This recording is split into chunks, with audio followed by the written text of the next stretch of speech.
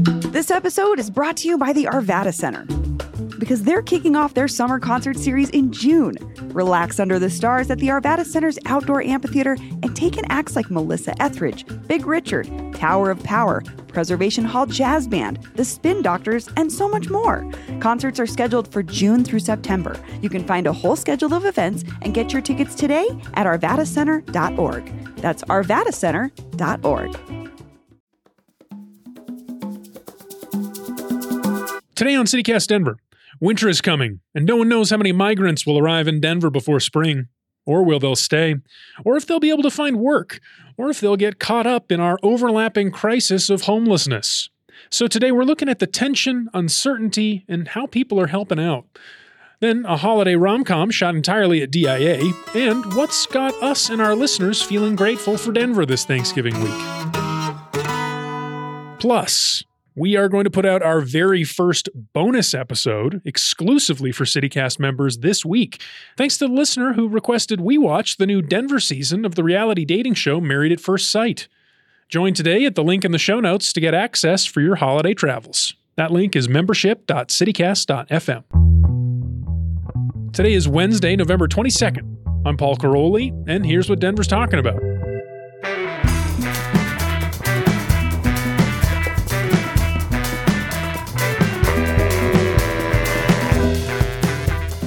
Welcome back to CityCast Denver, the show about the city that knows exactly how much it is paying in property taxes next year, right? Pop quiz, we all know. No. We all know. I know. You know. I read all the live blogs over the weekend from the live special blogging session, from the it's a lot of coverage. special It's a wealth of session. knowledge. Yeah. Did you keep up with that, Megan, the special session that Polis called? Governor No, Polis? Thankfully there are two other reporters who are on that case. That's their job.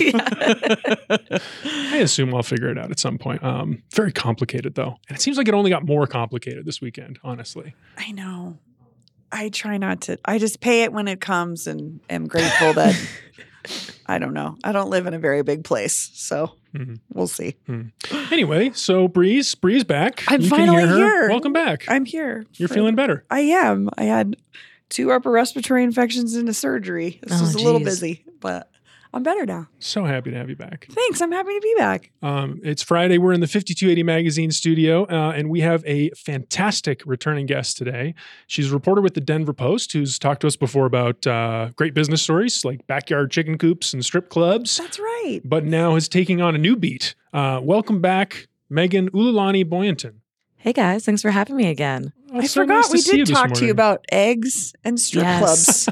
Yeah, the cage-free eggs and the strip clubs is one of my favorites You for wrote sure. a lot of great business stories. thanks. Those are guys. fun, wide-ranging. I'm excited for you to take on this new thing that we should talk about, but I'm a little bit sad that you're not going to be doing business stuff anymore. I know. It's like, you carve out a niche in a beat and then it's after a couple of years, it's like, well, on to the next one. But this is going to be a great new adventure. Meet new and people. Definitely. Tackle new stories. So Tell us awesome. about it. Tell us about it. What's the new thing? Sure. So I am the Denver Post's first neighborhoods reporter. It's a newly created beat that's on our public affairs, our city desk.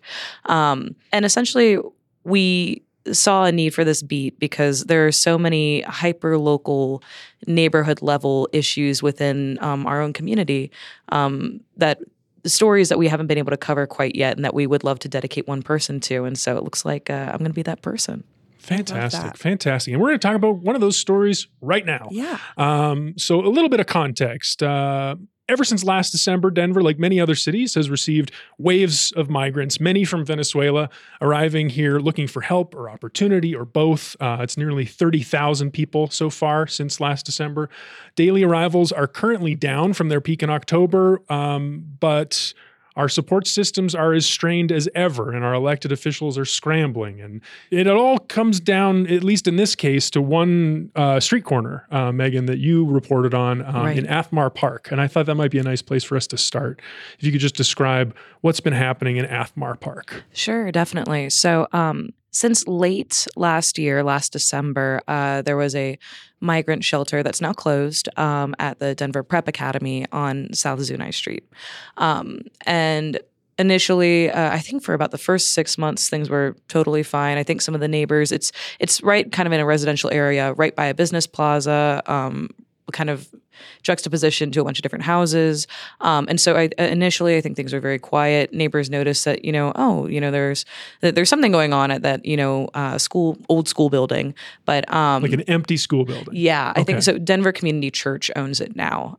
But it used to be a school building for Denver Prep Academy, I think a gym. And so they had noticed, there are people going in and out. There must be something happening there, but they weren't quite sure what.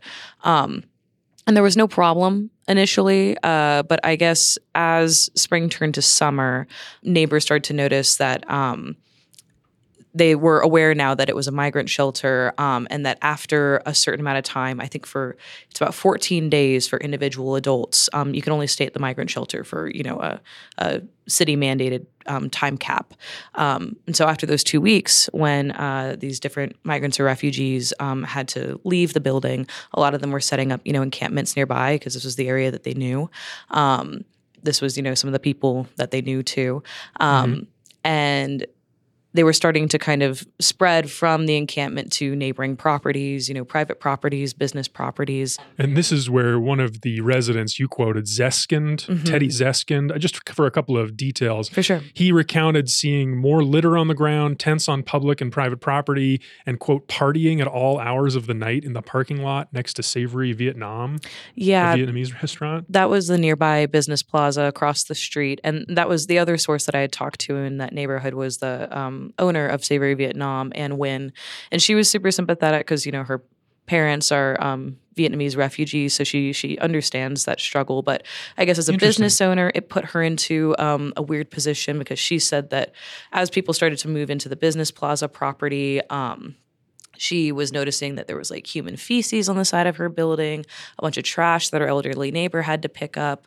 She was kind of trying to figure out a way to prevent trespassing because people were like starting to block like the front of her restaurant. And so I think it was a good example of what a nuanced issue I think this is for Denverites who, want to be supportive of the city's efforts, but at the same time we're seeing some, I guess, disturbances in their day-to-day life. And that's kind of what I tried to explore in this story.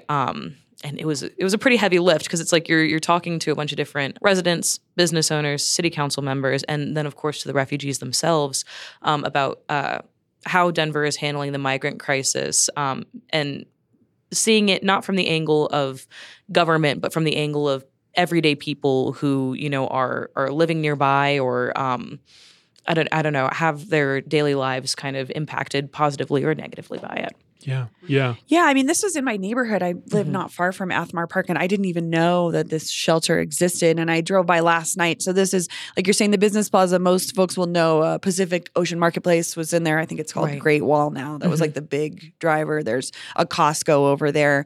And all of it is gone now. Like there's no encampments, there's no people. I didn't even know that was the building they were using until I made that connection. But I don't know. What I gathered from your piece and talking to most of the folks you talked to were empathetic and sympathetic, but felt a little bit helpless. Like how this 14-day thing, what happens next? You know what I mean? What does a business owner do who I understand doesn't want to be cleaning up feces and things like that, but also feels empathy for the folks that are all of a sudden just out of the shelter. What is the next step? And I feel like that's where the struggle really lies. Megan, can you explain the 14-day thing? Because that seems like a really important part of this whole dynamic. Oh, yeah, absolutely. So with these migrant shelters, there's 4 right now throughout Denver, but that number can change based on the need from the city. Right now, there's 4. I can't give specific locations just because I could with the Athmar Park one because it's closed now. But typically, the city likes to keep the addresses kind of under wraps because there are so many people who don't want to see migrants in these cities like Denver.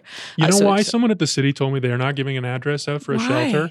They were like, "We don't want walk-ups." Oh, we're trying to keep these spaces. Different from what I heard. Is that different? Crazy, yeah. Okay, because I wanted to check because I heard that and I thought, wow, that's like, so you only want the people from the camps because you want to be able to offer the people who are living in camps a space and a shelter because that's the whole, that was the Johnston administration's whole approach. But the side effect of that is if someone just shows up at the shelter, they can't get in. Wow. They can't get a bed. Yeah, I had heard something totally different. So, and I think that goes to illustrate though, kind of how, I don't know, there's a lot of like, there's a lack of information in some areas. You know, I feel like a lot of people that I talked to just kind of felt like refugees and neighbors and residents, you know, themselves, they just all kind of felt very in the dark about, you know, how the city is handling this. That's how I feel. Oh my God. But so we were talking about the shelters. Yes. So the 14-day. Yes. So across these 4 shelters right now, there's about, I think, 2,000 people staying in these shelters right now. You can only stay, if you're an individual adult, you can only stay for 14 days.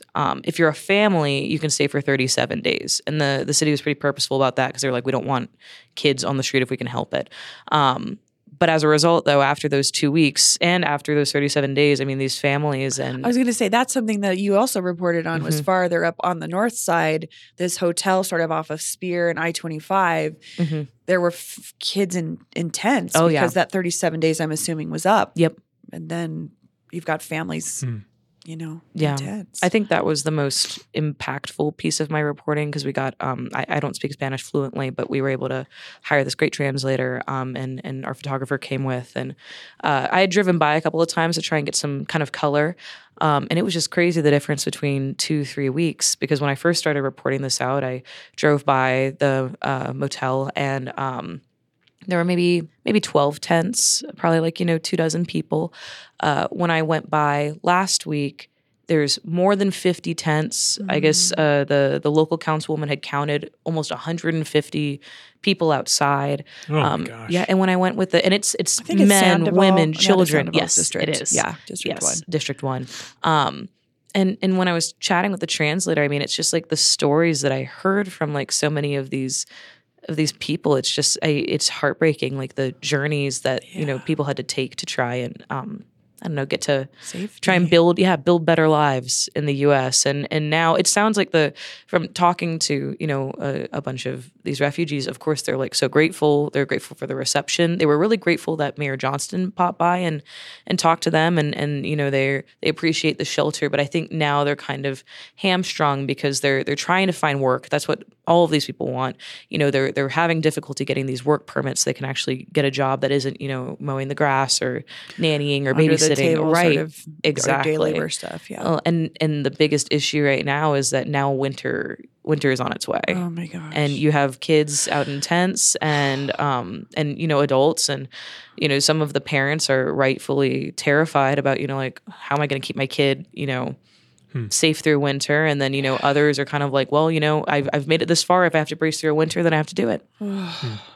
It is clearly a time of great need. These systems are strained. The problems are clear. What's not clear, as you said earlier, is what's being done, what the city's doing. You know, City Council. This was kind of interesting. You're not the only person to report this, but they recently pooled some leftover money from their office budgets, $330,000 to support migrants. That seems really dire to me. Like, has it really come to that point? Like, what else? What have they done? Right. How did it get there? Well, I know that earlier this month too, I think that city council members are trying to balance right now the needs of their constituents and you know, being able to try and take care of, you know, these migrants because from talking to different leaders in this city, nobody thinks this is going to slow down anytime soon. I mean, they're going to keep sending the buses up to us. And what's unfortunate for the city is that they really don't know when these buses full of people are going to get here. Sometimes they'll get a heads up, but usually it's just kind of like a bus will drop off sometimes between, you know, a dozen to 90 to over 100 people at one time. And the city has to kind of scramble and figure out where to shelter these people and how to feed them. I know that I think earlier this month they held an emergency meeting too to try and discuss, you know, how are we going to handle this again ahead of winter. And I think they were weighing alternatives. They talked about potentially having host families, potentially using places of worship like churches as shelter in the coming months. And I know that different service providers like Servicios de la Raza, they're really active on the ground. And I mean, I think everybody right now just needs, it sounds like, more resources, more capital to try and keep offering this, especially as, you know, people are going to need more clothes. They're going to need shelter. They're going to need warmth into the future. Mm-hmm. I've seen some reporting. I think you reported the city's already spent $31 million on migrant response so far. And someone said it costs $2 million a week to run these shelters right now. And the shelters are obviously so inadequate. So yeah, obviously it's a huge need, and that must have been why Mayor Mike Johnston was going to Washington D.C. to ask for federal support. But anyway, apart from the policy side, there's one other thing that I think, Bree, you and I both are really interested to hear what you think, Megan, is this how the dialogue around migrants is like overlapping and maybe in conflict with the discussion around like our unhoused crisis, right? Which, a lot of people looking for hope, opportunity, jobs, that's the same resources, Yeah. How do you see those two things in conflict, or like the discourse overlapping, or how do you see that from your reporting? So this is something that Councilwoman Chantel Lewis with District 8 was very vocal about, especially because she said that her district is one that's historically had to deal with, poverty as a district that has been home to plenty of marginalized communities, and so but something that she's been telling her constituents is that although people experiencing homelessness and migrants have similar needs, they're not the same, and that we shouldn't be pitting we shouldn't be pitting one population against the other, because their needs are similar but they're not the same, and she thinks that we can address both without having to make them compete for these resources. But you're right, it does kind of bring up the issue though of like they do all need shelter. They do all need food. They do all need jobs. I think prior to having these busloads of migrants come in starting last year, I think the city was already kind of trying to figure out how we can handle, our growing unhoused population. And so now it does, I agree in reporting. I mean, that was a constant theme of, how are we going to handle now two populations that, need the same thing, when we were already kind of trying to get a handle on, providing enough resources and shelter for, another population. The concentrations of poverty situation, I think, is reflected so much in where we're seeing folks, right? Like Chantel's district, District 8, Athmar Park, my neighborhood, essentially. District 9. District 9, which is a lot of downtown, Globeville. I just wonder what it looks like for the rest of the city and the rest of the council people that are more in the city centers, or the neighborhoods that aren't typically supporting unhoused folks in general or don't have the services to. I just wonder if this will spread eventually to become something that churches and empty buildings in the middle of the city could start to become shelters for. I don't know. Yeah, I don't know either. It's so political. Like I was reading in Denverite, like in Aurora, the Denverite reported that Aurora as a city is basically doing nothing, and that nonprofits and like civil service groups are stepping up to help migrants. I didn't even think about that as an option. Like I like that Denver is doing something. This is what I would have chosen as a voter. Right. And when you came across that information, I have to say, Paul, I wasn't surprised, because that's what I know about Aurora. The nonprofits that are there that are the most prominent are generally the ones that are dealing with refugees and migrant families. That's something that Aurora's really strong with. But I didn't think about the other side of it, which is maybe because politically they're not having that same kind of support. So those nonprofits are stepping up as much as they can.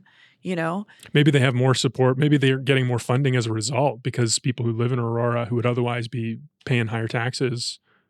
Interesting. Just different choices. Yeah. Different choices, ways to handle a situation like this. And I will say, as like a final note, one thing that I found is that, your everyday Denverites, Denver is a very progressive city. I think everybody wants to try and figure out a way to, several solutions to try and, make sure that everybody's needs are met.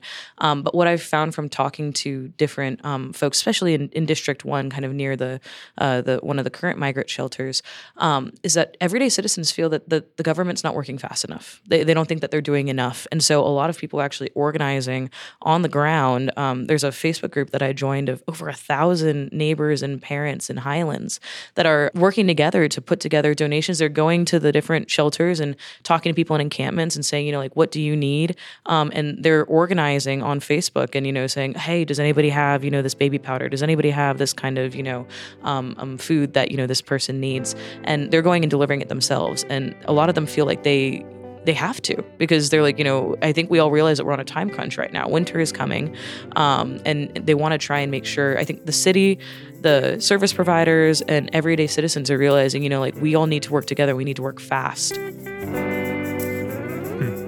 Well, I think we'll leave it there. Big, complicated conversation. We're going to keep talking about it because it's not going away. Right now, we're going to go for a break, and we're going to be back with a segment that answers the question, do you believe in love at first flight? All right, and we're back. We got a fun topic here for this next segment. Lots of folks, myself included, will be traveling for Thanksgiving this week. That means lots of time at Denver International Airport, a.k.a. DIA, a.k.a. DEN. Oh, yes, DEN. That's its official airport code. Yeah. That's right. Should probably say that. No one else does. Nobody we does. only use DIA too. Yeah. Anyway, so we just watched this really funny little romantic comedy movie that United Airlines just put out. They shot it all at DIA, and they did it, according to United Airlines spokesperson Russell Carlton, to help people, quote, simplify and enjoy the journey. So did you all enjoy the journey of this rom-com?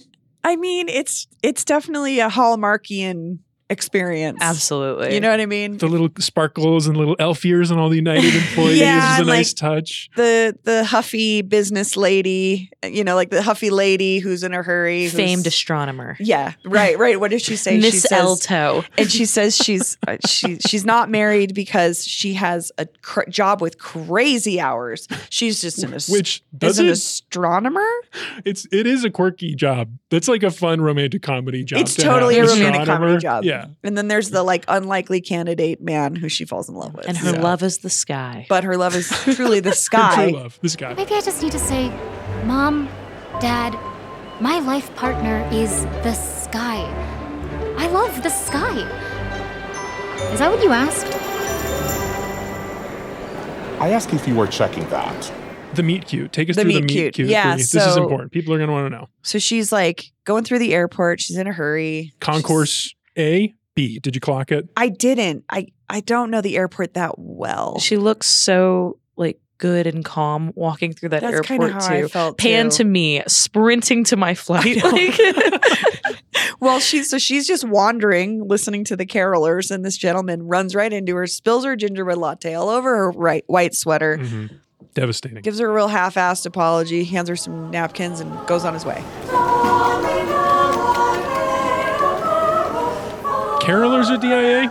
I know. That was my Never first heard that. question. Never seen that. I would love wouldn't that. be surprised. So they have them at Cherry Creek Mall, but they're dressed as Victorian era carolers, which I really like. Oh, that's nice. So if DIA is going to do it, I would say hire those people. So there's that the holiday magic happening. Pro She's tip. watching the carolers, and then she gets on the plane. And she sees a portly fellow wearing red with a big white beard. Right, Distracts her. Yeah. Tim Allen looking Santa Claus guy gets on the plane. The United employees all have Little elf ears. It's Yeah. like that holiday magic. And then she sits down, and the gentleman next to her on the pimpest flight I've ever seen. I've never been on a United flight that that has a bed. And it had fold out beds. They were bringing custom ice cream. You make your own ice cream sundays. I was like, which flight are they on? Where are they flying? She's a famed astronomer. So I don't ever air travel has ever been like that for no, anyone. that was the opposite of the quintessential holiday travel experience, where you're smashed up against somebody else who's being super rude, or you're me and I have a baby. The baby. The fact that they bond, their first moment of maybe liking each other is that they both mutually recognize there's a baby on the flight, and they love it and start cooing at it instead of hating instead it. of being pissed about it, which most people are. That was probably the most unrealistic part of the movie. Agreed. I couldn't agree. Santa's more. more believable. Before that, though, he's doing all these annoying things next to her, which Yes. Megan, you were like, if this man was If doing this man any of these ever- things next to me, I'd be hitting doing the group sit-ups chat, in his seat. Yes. help, get me off this Spilled flight. wine on her. It was just are you kidding me? My man spilled 2 drinks on her in Two a drinks. 5-minute movie. It'd take more than a cooing baby for me to get over the frustration that I have Yes. for this man. I mean, he's handsome. We'll give him that. So Total hunk. Here's your ice cream sundae. I promise, Elle, I will not spill a drop of this. Yeah, well, my sweater's already ruined, so guess it doesn't really matter anymore, Mr. Sorry, I don't know your name. Sam K. Young. But my friends call me by my initials. Sky. I love the sky. What? What?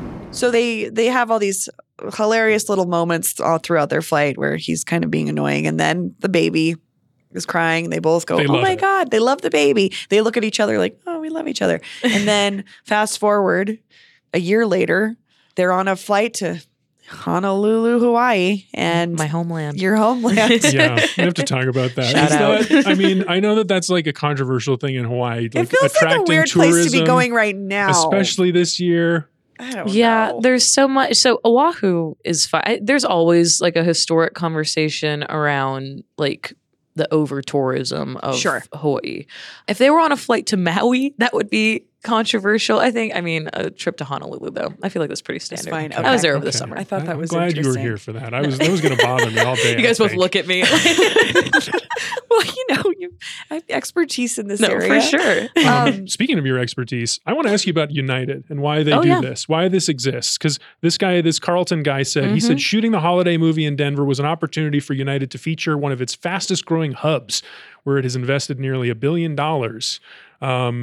They've got new gates, new clubs, and a new check-in lobby in Denver. So DIA, whatever they want us to call it, is United's most important hub next to Chicago, which is its headquarters.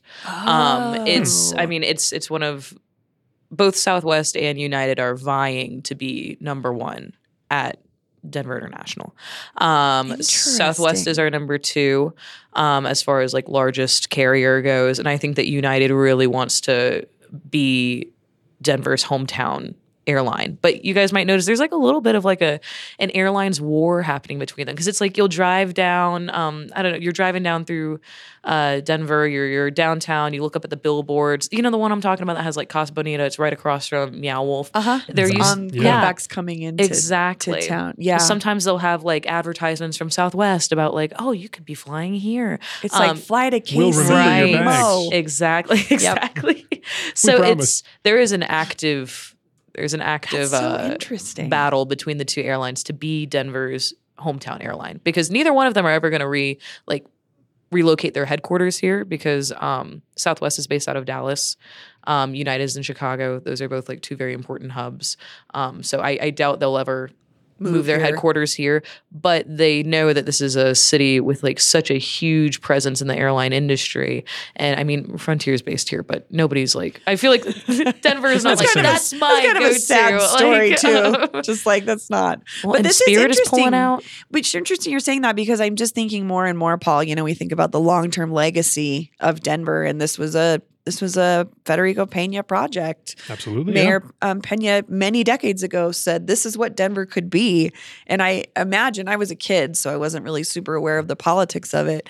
He just had the foresight to see something as big as this. And now we have 2 major carriers competing over being the biggest airline here. And that means United building basically its own airport onto it. You know what I mean? Like a new check-in, everything. And I don't know. I guess if you're going to spend that kind of money, you're going to spend some big bucks on a really nice advertising campaign. And boy, it is nice. And nice. I know. I really wanted to.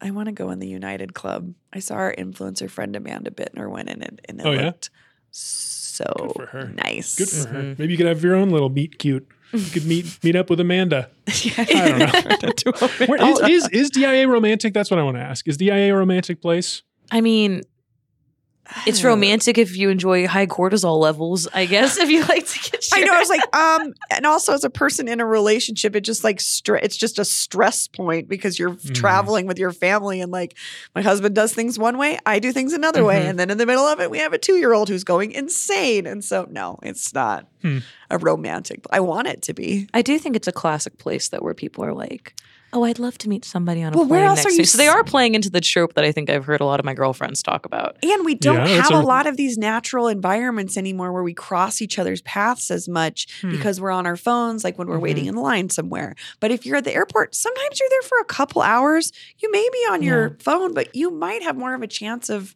meeting a stranger, So I think genius marketing on their part. The production was really good. The production was really nice. So at the end, I don't know if we said this, they get married. Yes. The couple gets married. They're on the fast forward is a year later, they're on their honeymoon.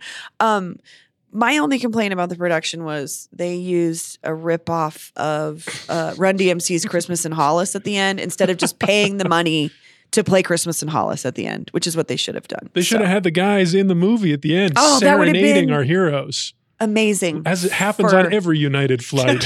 Well, you don't know. Turn around in their seats. I mean, if you're getting an ice cream bar brought over to your seat, maybe Run DMC is behind you performing Christmas in Hollis. I'm just saying. Christmas in Hollis is the name of the track? Yeah. All right, it's a classic. It's a holiday.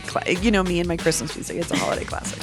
Well, we're going to go out for one more break, hear a little bit of Run DMC's Christmas in Hollis, and then we'll be back with gratitudes for Thanksgiving. Great.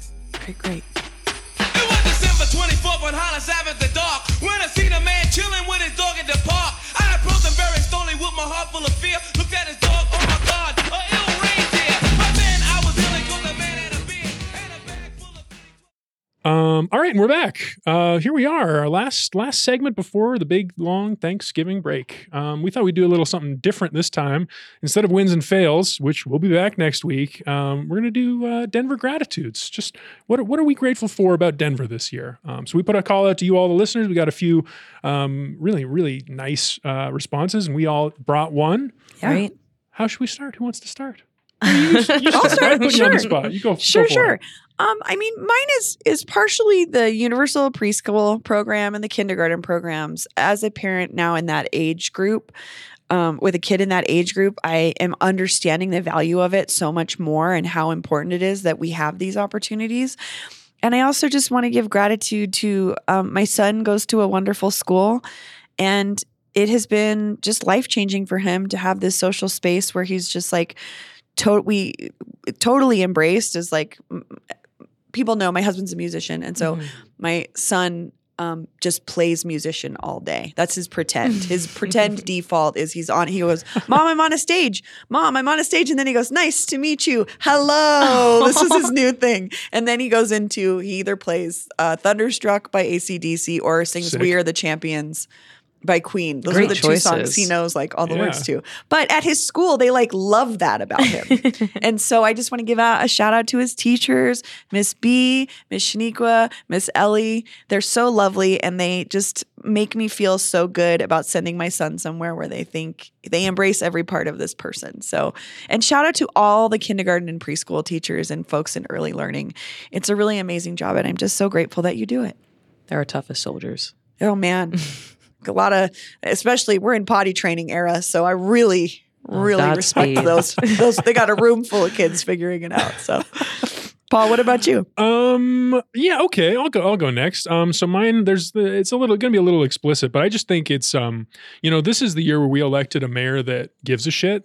Like, I think, say what you will about Mayor Mike Johnston, he is really focused and spent a lot of time and effort and gotten a lot of money together to attack this unhoused crisis we've got in Denver that we all agree is the number one issue. And after 12 years of Hancock increasingly, clearly not give that much of a shit, to have a mayor give a shit and bring people together. Maybe there's some fractiousness happening now, but I generally think the energy has still been excellent. I agree. It's not without its challenges. And I understand that nobody is going to do this perfectly. And I think that's the frustrating part for, we interact with city officials a lot on this show, and most of them really care. And they genuinely are trying the best that they can. And I think that one thing that Mayor Mike Johnston has really done is just shown his face. And that's something we didn't see Hancock do in these experiences. He should, like when Councilwoman Lewis called him and said, what is going on with this? I'm down at this camp. He shows up. He really responds. And so I'm with you, Paul. I think we're going to see how he continues to back up those actions. But I appreciate that we have a mayor and a city council that is willing to show their faces in the moment that these things are happening. Yeah. I'm with you. I mean, we'll see what happens next year, but that's something from this year that I was definitely grateful for sure. Let's go for one from a listener. We'll save yours for later, Megan. So this one comes to us from Patrick from Southeast Denver. It's short. Patrick says, sending my gratitude to Denver's amazing healthcare. I'm a cancer survivor and owe my life to the staff at Colorado Blood Cancer Institute. Oh, Patrick, congratulations on being a survivor also. That's incredible. But if you've ever been through a cancer situation with yourself or a family member, it's grueling and daunting. And when you have supportive healthcare folks around you, that's awesome. That's so good to hear. That is nice to hear. Yeah. Yeah. So shout out to Colorado Blood Cancer Institute, and thanks to Patrick for writing in. Sharing that with us. Let's go one more from a listener. Hey, CityCast. This is Sarah Satori from the Bear Valley, and this year I'm grateful for all the Denver workers who've gone on strike. It's been an incredible year watching workers find their voice, whether it's Starbucks, UAW, and, I think workers everywhere are a little stronger when brave workers walk off the job and demand what they deserve. So thanks to all the workers who've been brave and walked those picket lines. She makes a great point. I mean, there has been so much union and labor and collective action activity over the past year. As a reporter, I've been actually kind of astounded. I feel like maybe because my beat didn't intersect quite as much at my last job, I wasn't paying attention as much, but it does feel to me like there's been more of a trend toward collective bargaining across industries over the past year. Absolutely. Absolutely. I did choose this one for a specific reason, Bree, and that is Starbucks. You have a relationship with Starbucks. The listeners know this. I know. The Starbucks employees, I got a press release last week. Apparently there was a big strike, a nationwide strike. Yes. Where are you at with the company right now? I'm going there like once every 3 weeks. When I leave the house to go to come into the office, I do. But I have cut my consumption down by about 80%. I would say.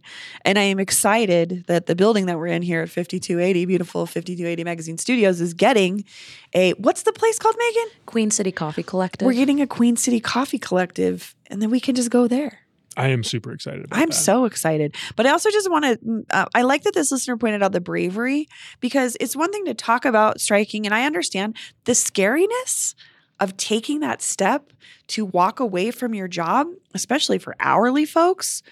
That is no joke. You are making a decision in that moment for hopefully a better future. But sometimes you don't have the backing of the union support that you need for monetary. I mean, that's a big thing to do. And again, shout out to all these folks that are working hourly wages. It's been a long time since I've had that kind of job.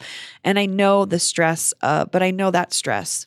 Salary workers, we think a little differently about our paychecks. And so these folks putting their necks out. And Paul, I feel like we started this year with this conversation. Yeah. Were we on the picket lines was it January? Are you talking about King Supers? Yes. I think that might have been last Was January. that even last year? It's been ongoing. Constant story. I mean, we talked about the Mercury Cafe, of course. King the workers Supers. there. Healthcare workers. Oh, the airlines workers. Kaiser Permanente. Yeah. Denver Post were unionized. And Totally. we finally just reached an agreement for raises. That's amazing. A couple of months ago. Right. So it's across industries. All right, Megan, I think it's your turn. Let's hear your gratitude. Okay. I am thankful for the fact that Denver is the first city. It actually kind of ties in nicely with our conversation earlier. It's the first city where I've been able to actually connect with a part of my culture, in that this is a place with Hawaiian restaurants. This is a place with Asian grocery stores that actually serve Hawaiian foods. And when my mom came to visit, she gets so excited because we're we can go and get some frozen poi, and we have all the ingredients that we need. And there's a small but mighty Hawaiian community in the surrounding Denver area. And so that is something that I've been looking for in a city. I mean, I'm from New Orleans, and I've lived in Phoenix and DC, and Denver is definitely the city thus far that has had the biggest Hawaiian presence that's allowed me to on a daily basis kind of connect with my maternal culture, and it's been really, really enjoyable. Because you did a story, we talked about your story recently, where you did the story on the sort of proliferation of Hawaiian restaurants here. Mm-hmm. And I really love that you tied in all of that. Is it's not just about the food, it's about people meeting each other and connecting over that. Yeah, and that story actually led me to the whole Hawaiian community here reached out, and they were like, "Oh my gosh, a young Hawaiian reporter at the Denver Post, what?" And I got invited to a Denver Wahines club, which is Hawaiian for women. And so it was I got to meet a bunch of women from Hawaii that are on the continent now, and so it's been nice. That's awesome. I don't know, to have aunties and uncles that are they're not real aunts and uncles, but that's what we call them. And aunties and uncles, like, you know, in the surrounding area who will like go and get lunch with me and like we'll just chat and I don't know. It's great. When you can feel like home somewhere else. It's really nice. That is really nice. That's a great one. I know. Megan. Oh, thanks, guys. That's so sweet to hear. I love to hear that. All right, we got one more from a listener here. We'll go out on this one. Hey, CityCast. This is Erin from Wash Park. There are so many things I'm grateful for about Denver, like how welcoming people are, how there aren't that many bugs. But the biggest thing I'm grateful for is that there is amazing weather all 4 seasons. There are very few places on Earth like that, I feel like. And just that each season is more beautiful than the last, you know, like winter hiking season is over just in time for wildflowers, just in time for all these beautiful grassy areas. Yeah, it's just amazing. There's always something to do no matter what month. So, yeah, and I'm grateful for you guys.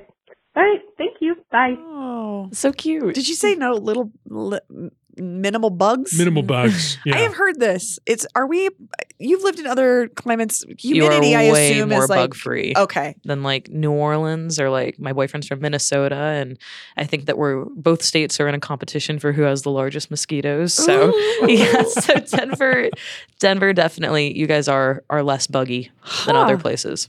How about that? Hang our hats on that. I mean, I know I've been enjoying that my whole life, not realizing that was really a blessing. But I do like that was a nice call out to the seasons. Oh, totally. Why we want to live here. Do either of you have stuff you're looking forward to about the winter? Some stuff that you've been waiting to do? Snowboarding. I just got my Icon pass. Ah, good for you. Good for you. I'm just ready to go to the mall and see all the Christmas decorations. See the carolers. And the carolers and the big trees. And in their Victorian outfits. Oh, it's so cute. I can't wait. All right. Well, this has been such a fun show. I mean, happy Thanksgiving, everybody. Bree, Megan, thanks for joining me. Okay, thanks, guys. Thanks, happy guys. Thanksgiving.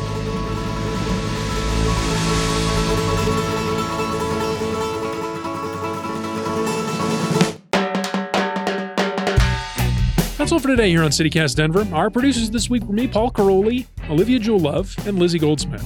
Peyton Garcia writes our morning newsletter, Hey Denver. Bree Davies is our host. Our music is by Los Mocachetes, with additional mixing by Tyler Lindgren. If you haven't already, subscribe to the show wherever you get your podcasts, follow us on Instagram at CityCast Denver, and tell the carolers at DIA about us next time you see them. You can sign up for our daily newsletter and learn more about us at denver.citycast.fm. And don't forget, join as a member today to get access to our very first bonus episode exclusively for CityCast Denver members. That URL that you need is membership.citycast.fm. See you after the holiday.